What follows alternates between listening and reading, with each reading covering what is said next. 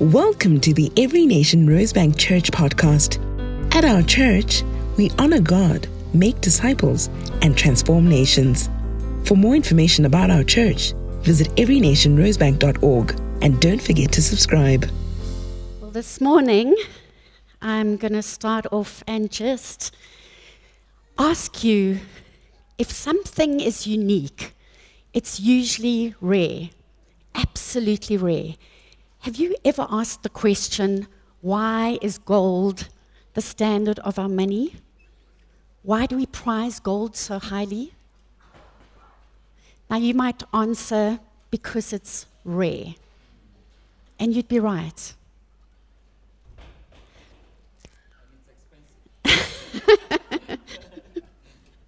That's true. But there's also fish in the sea, deep down under the ocean, that are rare. But gold has permanence. And you could argue, yes, that's true. And fish rot and they smell. So they can't be the standard of our money, can they? It's useless. No matter how rare they are. And so we've got rare and we've got permanence. And we're going to add accessibility. Now, there are probably rocks deep down under the surface of the earth that are also just as rare as gold, but you can't reach them. And so that's not any use, is it? They're just as inaccessible as those fish deep down in the ocean. And so that haven't been found yet. And so we've got rare, and we've got permanence, and we've got accessibility. And John Piper says that the uniqueness of God is all three of these. He's the rarest of all beings. He has absolute permanence. And through Jesus Christ, he is accessible. And I'm going to ask Pastor Si just to hand out these 4 gold coins. No. Do the honors to anyone you want to. Oh, wow. I don't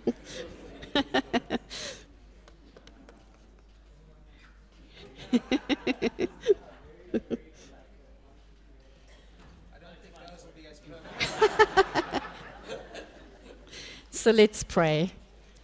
Magnificent God, may we see you today, the true value and beauty and glory of who you are and why you came, and your heart towards us, that we might respond appropriately and see you for who you are and seek you all the days of our lives. Amen. So we're in week 4 of our Set Apart series, A Biblical View of Holiness. And this week, our topic is Holiness Restored. Most of our texts are from the book of Hebrews. And this book was written to Jewish Christians back in the day. But we know that it's still relevant to us today. Why?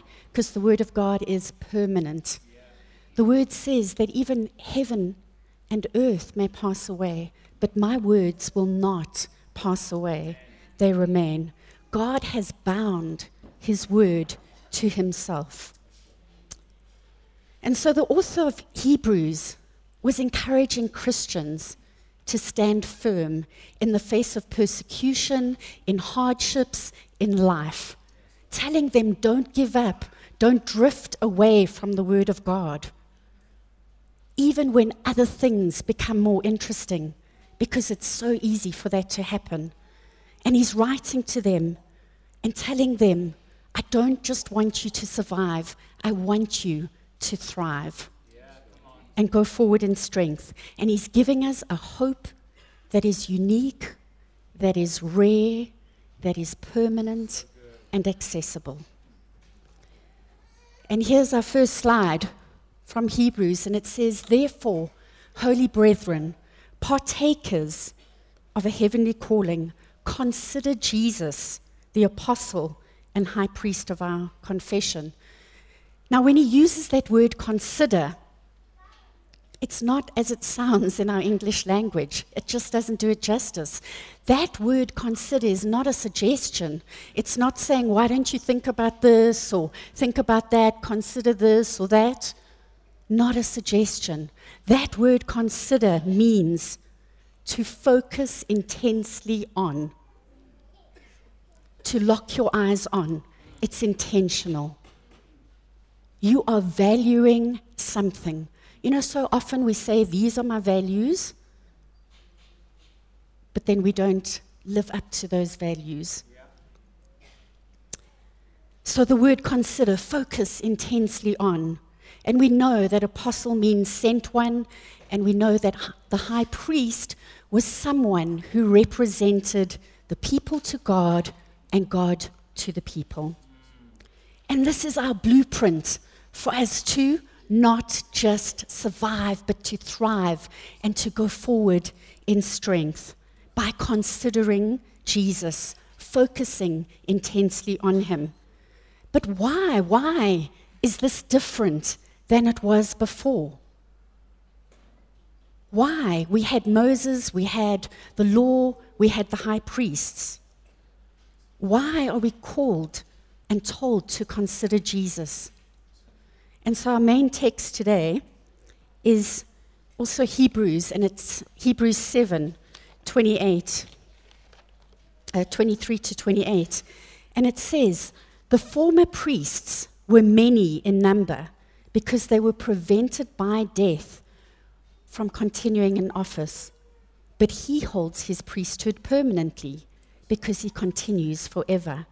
Consequently, he is able to save to the uttermost those who draw near to God through him, since he always lives to make intercession for them. For it was indeed fitting that we should have such a high priest, holy, innocent, unstained, separated from sinners, and exalted above the heavens.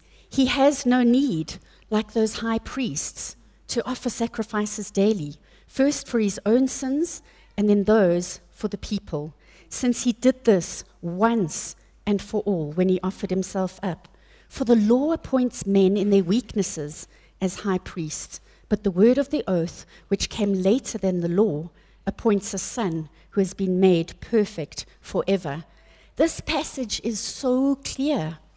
It's telling us why the old passed away and the new had to come. It's telling us why God brought something new. And there are weaknesses that this passage shows us with the previous sacrificial system. There's a couple of weaknesses which have been outlined here. And the first one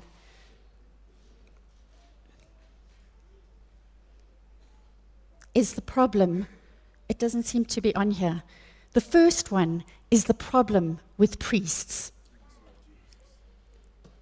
Because priests die and priests sin. It was clearly outlined in that passage. There's a problem with human mortality that we have. Nobody in this life lives forever. The scripture says that the priests were many in number because they were prevented by death from continuing in office. And so, when one died, a new one is appointed. Even when there were great ones, we had Moses and we had Samuel, we had David. And they were great, and they led the people in covenant faithfulness through extended periods of time. But what happened? They died. They too were temporary, not permanent. And the second problem? Priests sin. Sorry for the bad news. And we know that there were many bad ones recorded in history. They succumbed to defilement and corruption. And today, unfortunately, our news headlines are no different. We hear of the corruption and the defilement coming in. And so we had good ones and bad ones.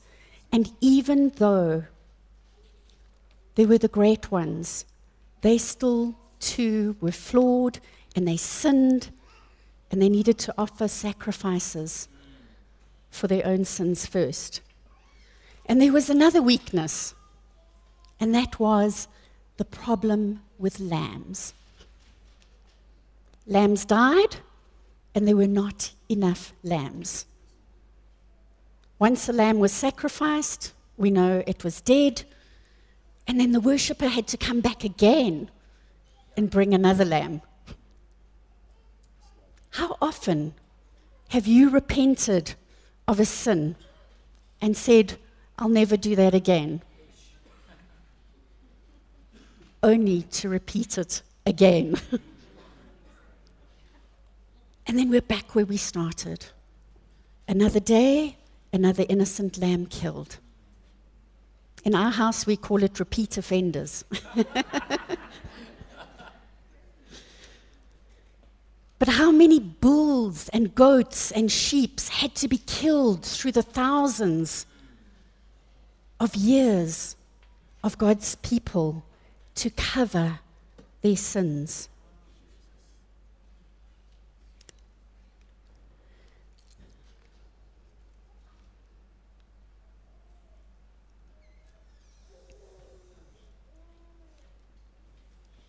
But in these sacrifices, there is a reminder of sins every year, for it is impossible for the blood of bulls and lambs and goats to take away the sins. And so we needed this permanent solution, a new covenant, a better one. We don't have to live broke, disillusioned, and dying in sin. God, in his mercy and unconditional love, said enough of the slaying of lambs. But instead, he sent his one and only Son that would be slain for us as the perfect lamb. And so here we have the final priest and the final sacrifice from Hebrews again. And it says he has no need, like those high priests, to offer sacrifices daily, first for his own sins and then for those of the people, since he did this once and for all when he offered himself up. Friends, consider Jesus. No wonder the author of Hebrews tells us to focus intensely on the one, uniquely rare, permanent, accessible. Now, there are millions of ways to consider Jesus, millions of ways that we could say what he has done for us. But one of them today is to look at the garments for glory and beauty. Now, 2 weeks ago, Pastor Quinton did a magnificent job, which we won't forget, and his topic was Holiness Lost. And remember, he told us about the fig leaves and how man before the fall was naked and unashamed. And then when they sinned, they started covering themselves with fig leaves. And then God, in his kindness, killed an animal and used those garments. He gave them a better garment. But what really happened there? And Pastor Quinton outlined all those fig leaves that we use to try and to cover. And it seems like it was that covering. But I want to give you another thought today. That clothing wasn't instituted just to cover, but it was there to confess. Because glory was lost. In the garden, glory was lost. God's glory on Adam and Eve was lost. And the clothing was there to confess what they no longer were. God's heart is not that we keep covering with all these things. God's heart is that we confess and get free. And so here we see that this clothing came in, and we know that it's not so much the nakedness in the physical, but it was the nakedness of the heart, because Adam and Eve had become the center, And now they were selfish. And trust was broken. They no longer trusted one another, because when we are selfish, we cannot trust one another. And covenant has been broken. And so it's referring to the heart. And God was saying, you're not doing such a good job trying to cover. Glory's been lost. But I'm going to do a better job for you. And so even today, we know we wear clothes, thank goodness, for comfort and necessity and to keep us warm. But even today, clothes are worn as fashion statements and power and status and getting attention.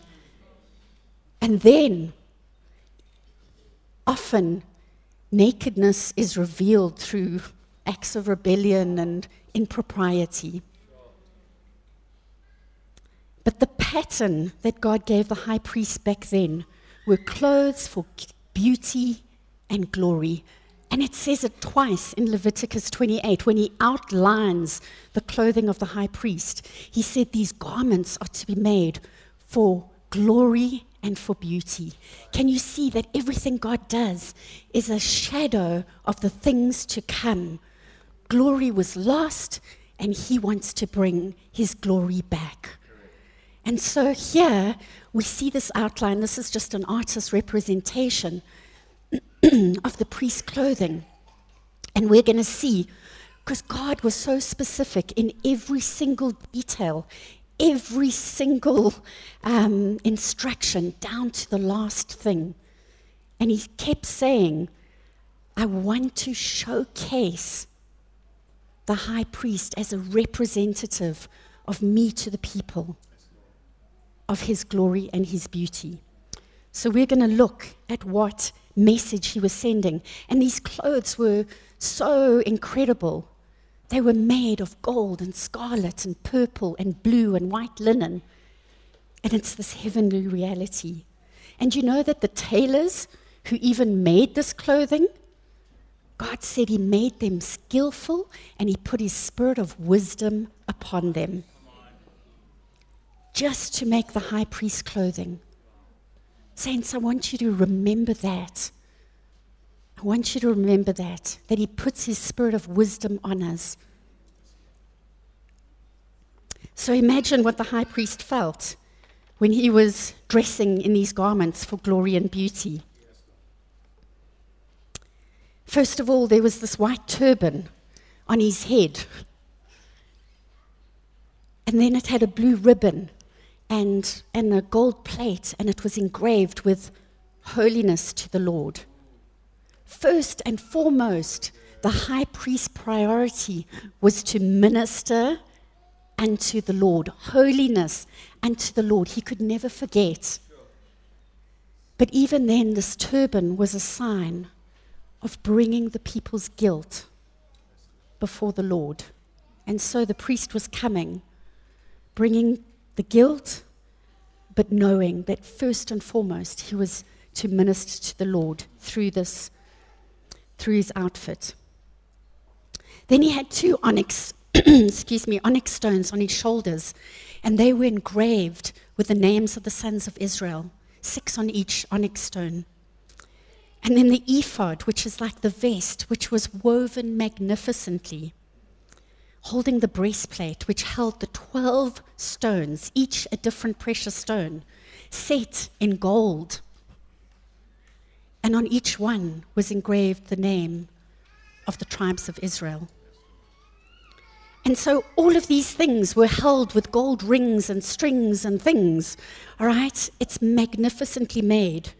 And then there's the seamless blue robe, symbolizing heaven, authority, and was worn as a kingly dress. And on the bottom of that, we know there was these little gold bells and woven pomegranates, perfectly balanced. And what were they symbolizing? We know that the bells were to let us know that the high priest was still alive. But it was also for testimony. Just like we heard about Emil and Andrea, their testimony of their lives, these bells would ring for testimony, and the pomegranates for fruitfulness. And it was perfectly balanced. The priest, the high priest, his walk and his talk were to be perfectly balanced in life. Not just talk and no walk, but perfectly balanced. And then he had this white linen gown underneath. Seamless again. And then underneath his garments, the undergarments, which were to cover his nakedness while ministering. And it's a shadow of the atonement to come. And so these garments were for him to be protected. They were holy garments when he went into the Holy of Holies. And so we understand the weight and the magnitude and the gravity of being set apart. This is what it means to be set apart. Friends, what do you consider to be glorious and beautiful and holy and dignified? Why don't you just take a moment to consider what you think is glorious and beautiful in life?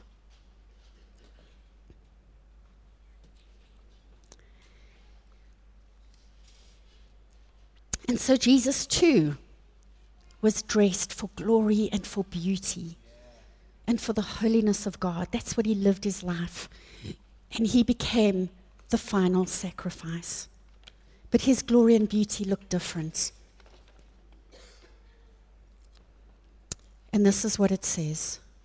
Jesus wore no fine linen turban, rather a painful crown of thorns. Jesus had no golden headplate reading holiness to God, but a life and death showing nothing but holiness to God. Jesus wore no beautiful ephod, only a purple robe by which he was marked. Jesus had no precious stones on his shoulders, only a cross that we deserved. Jesus had no breastplate with Israel on his heart, yet he died of a broken heart for all mankind. Jesus had a seamless robe that was not torn, but it was stripped away at the cross. Jesus had no delicate sound of bells proving that the high priest was alive, only the sound of pounding nails ensuring his death. Jesus had no linen undergarments to hide his nakedness. Rather, he bore our sins on the cross in nakedness, carrying our shame.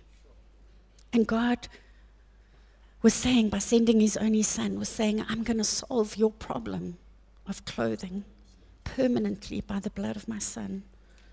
And I'll do it with my robes of righteousness and the radiance of my glory. But it doesn't end there. What was God's promise to us?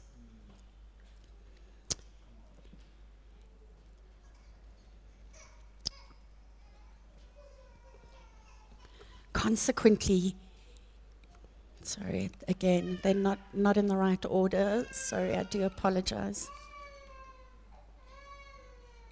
His promise to us is that he's able to save to the uttermost those who draw near to God through him, since he always lives to make intercession for them. What is this verse saying? He is able to save to the uttermost. Able to save. Let's look at those words. Two of them are verbs. Able is power. Because the law did not have the power to fulfill. It showed us the standard of what God wanted and how our life should be, but it didn't come with the power. And Jesus says that he is able with the power. The next verb is save, which is that word sozo.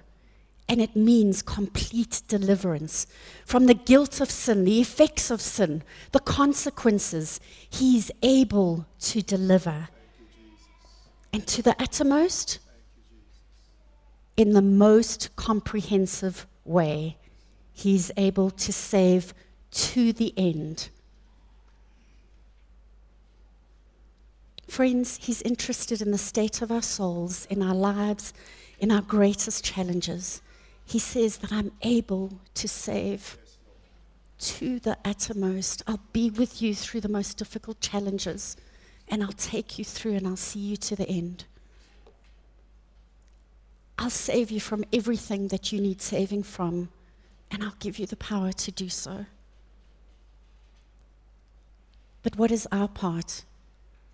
To us who draw near to God through him. So friends, will you let Jesus be your high priest? Will you draw near? What is our response?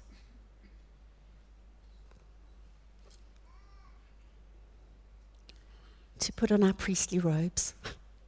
To put on our priestly robes. You shall be holy to me, for I, the Lord, am holy, and have separated you from the peoples, that you should be mine. As obedient children, do not be conformed to the passions of your former ignorance, but as he who called you, be holy. You also be holy in all your conduct, since it is written, you shall be holy, for I am holy. Friends, as we consider Jesus, as we focus intensely on him, we should be inspired to live holy lives, because he's called us to live as kings and priests. He's called us to represent him and to minister to the people, whether you're in full time or not, in the world, wherever you are in your sphere of influence. You are a priest before the Lord. Get dressed in your kingly robes. Make sure that plate is there on your forehead, holiness to the Lord. Let's minister to the King of Kings, the Lord of Lords, bringing order and glory and beauty in this world, ruling and reigning in righteousness, becoming like him in our attitudes, our thoughts, our words, and our deeds. No longer self on a cross, but Christ on the throne. And so, friends, as we consider Jesus and that he came to make us holy, to dress us back in his glory, to restore that, let's respond appropriate to him by the lives that we live. Let's all stand.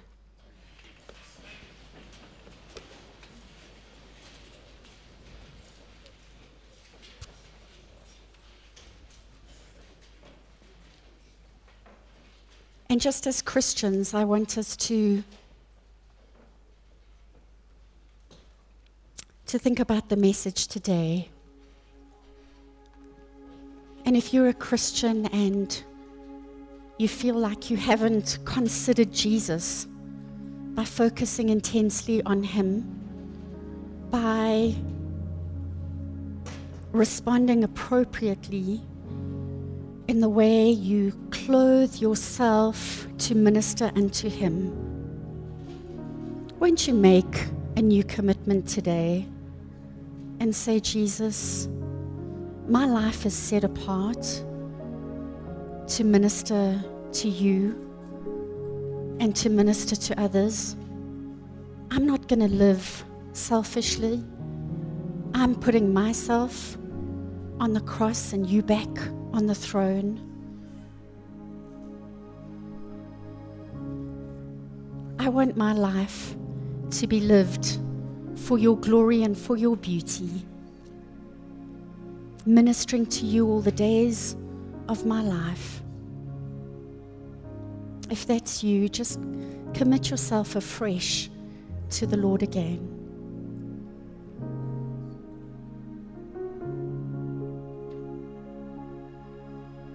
Recognize his value, his worth, that he is rare, permanent, and accessible, that he lives to make intercession for us. How beautiful is our God. There is none like him. None like him.